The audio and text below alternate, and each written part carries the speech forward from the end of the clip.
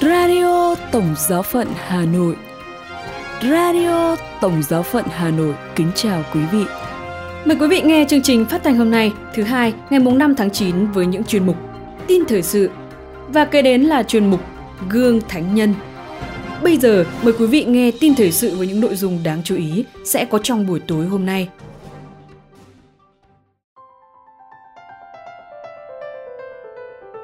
Đức Thánh Cha phong chân phước cho Đức Giáo hoàng Gioan Phaolô thứ nhất, hội thảo cho 80 tân giáo mục tại các vùng truyền giáo và các đức giáo mục Tây Ban Nha khuyến khích cầu nguyện trước hạn hán.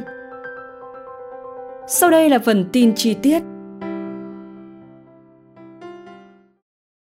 Đức Thánh Cha phong chân phước cho Đức Giáo hoàng Gioan Phaolô thứ nhất.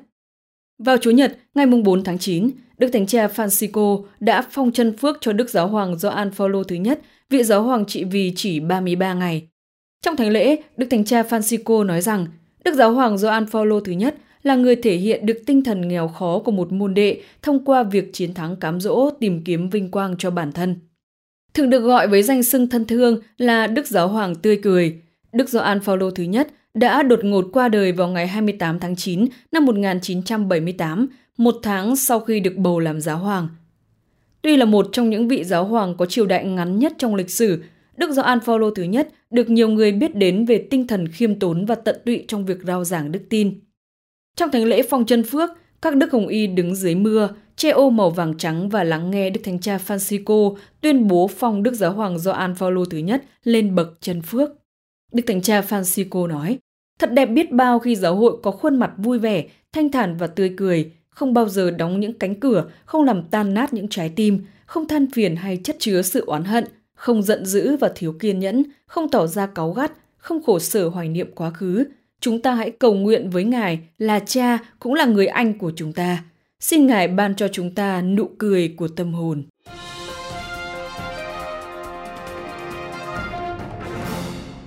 Hội thảo cho 80 tân giám mục tại các vùng truyền giáo. Tổng cộng có 80 giám mục được bổ nhiệm tại các khu vực châu Phi, châu Á, châu Mỹ và châu Đại Dương thuộc Bộ Loan báo tin mừng cho các dân tộc tham gia hội thảo. Buổi hội thảo khai mạc ngày 5 tháng 9 tại trường Thánh Phaolô Tông Đồ ở Roma. Đức Hồng y Luis Antonio Tagle là người cử hành thánh lễ khai mạc. Một thánh lễ khác sẽ được cử hành tại Vương cung Thánh đường Thánh Phêrô vào ngày 17 tháng 9. Các đức hồng y cũng sẽ có buổi tiếp kiến với Đức Thánh Cha Francisco. Theo truyền thống, từ năm 1994, khóa hội thảo được tổ chức nhằm mục đích giúp cho các đức giám mục có cơ hội đào sâu kiến thức về cuộc sống cũng như chức vụ giám mục mà các ngài gánh vác, đồng thời đối thoại và cầu nguyện với Chúa. Hội thảo đưa ra 8 chủ đề cơ bản, mỗi chủ đề có những bài giảng chuyên sâu khác nhau. Sau các bài thuyết giảng, các đức giám mục sẽ thảo luận và làm việc nhóm.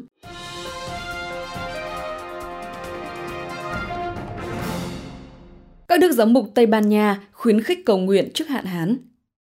Giám mục Demetrio Fernandez González của giáo phận Córdoba, Tây Ban Nha đang khuyến khích các tín hữu cầu xin Chúa ban mưa xuống. Đất nước này đang đối mặt với hạn hán tồi tệ nhất trong lịch sử. Đức cha Fernandez nói rằng, giống như Chúa Giêsu dạy chúng ta cầu nguyện trong kinh lạy Cha để xin lương thực hàng ngày, thì nay người dân Tây Ban Nha cầu xin mưa xuống tưới mát những cánh đồng. Vị giám mục mời gọi các tín hữu dành trọn tháng 9 này để cầu nguyện với Chúa trước cơn khốn khó. Ngài nhấn mạnh rằng một chút mưa cũng không thể đủ cho nhu cầu hiện tại.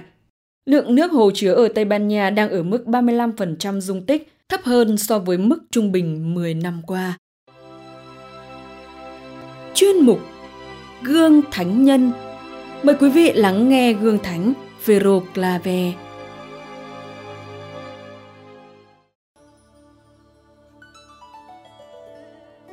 Phêrô Clave sinh năm 1581, là người gốc Tây Ban Nha.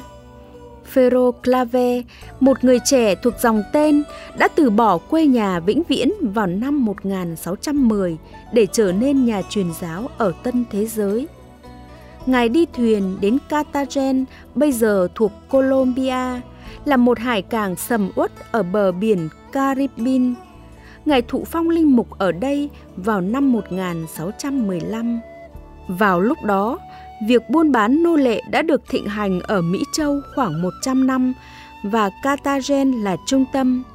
Hàng năm có đến 10.000 người nô lệ từ Tây Phi Châu đổ về hải cảng này sau khi vượt biển Atlantic trong những điều kiện tệ hại và bất nhân, đến nỗi có đến 1/3 đã chết trong cuộc hành trình. Mặc dù việc buôn bán nô lệ bị Đức Giáo hoàng Phaolô thứ 3 lên án và sau này Đức Pio thứ 9 gọi là hành động vô cùng ghê tởm, nhưng nó vẫn không ngừng. Cha Alfonso de Sandoval, linh mục dòng tên, đã hy sinh cuộc đời để phục vụ người nô lệ ở đây trước khi cha Ferro Clave đến tiếp tục công việc của ngài. Và cha tự nhận mình là người nô lệ muôn đời của người da đen. Ngay sau khi thuyền chở người nô lệ cập bến, cha Ferro Clave đi xuống khoang thuyền hôi hám để giúp đỡ những người đau yếu và những hành khách khốn cùng. Sau khi người nô lệ bị lùa ra khỏi tàu và bị xích với nhau như đàn vật trong một khu đất có hàng rào để người ta chọn lựa, cha Clave lại luẩn quẩn trong bọn họ để cung cấp thuốc men, thực phẩm, rượu, chanh và thuốc lá. Với sự giúp đỡ của thông dịch viên, ngài nói về giáo lý căn bản và đảm bảo các anh chị em của ngài về nhân phẩm và tình yêu cứu độ của Thiên Chúa. Trong 40 năm phục vụ, cha Clave đã giảng dạy và rửa tội cho khoảng 300.000 người nô lệ. Sứ vụ tông đồ của ngài không chỉ giới hạn trong việc săn sóc người nô lệ, ngài trở nên một người có uy quyền về luân lý. Quả thật, ngài là tông đồ của Cartagena. Ngài rao giảng trong trung tâm thành phố, truyền giáo cho các thủy thủ và thương gia. Và nếu có thể, ngài cố tránh né lòng quý mến của các nông gia và chủ nhân. Ngài chỉ muốn sống trong các khu dành riêng cho người nô lệ. Sau 4 năm bị bệnh, khiến thánh nhân ngừng hoạt động và hầu như bị lãng quên, ngài qua đời ngày 8 tháng 9 năm 1654. Thị trưởng của thành phố trước đây rất khó chịu vì sự quan tâm của ngài đối với người da đen thấp hèn, đã ra lệnh chôn cất ngài với công quỹ và với nghi thức long trọng.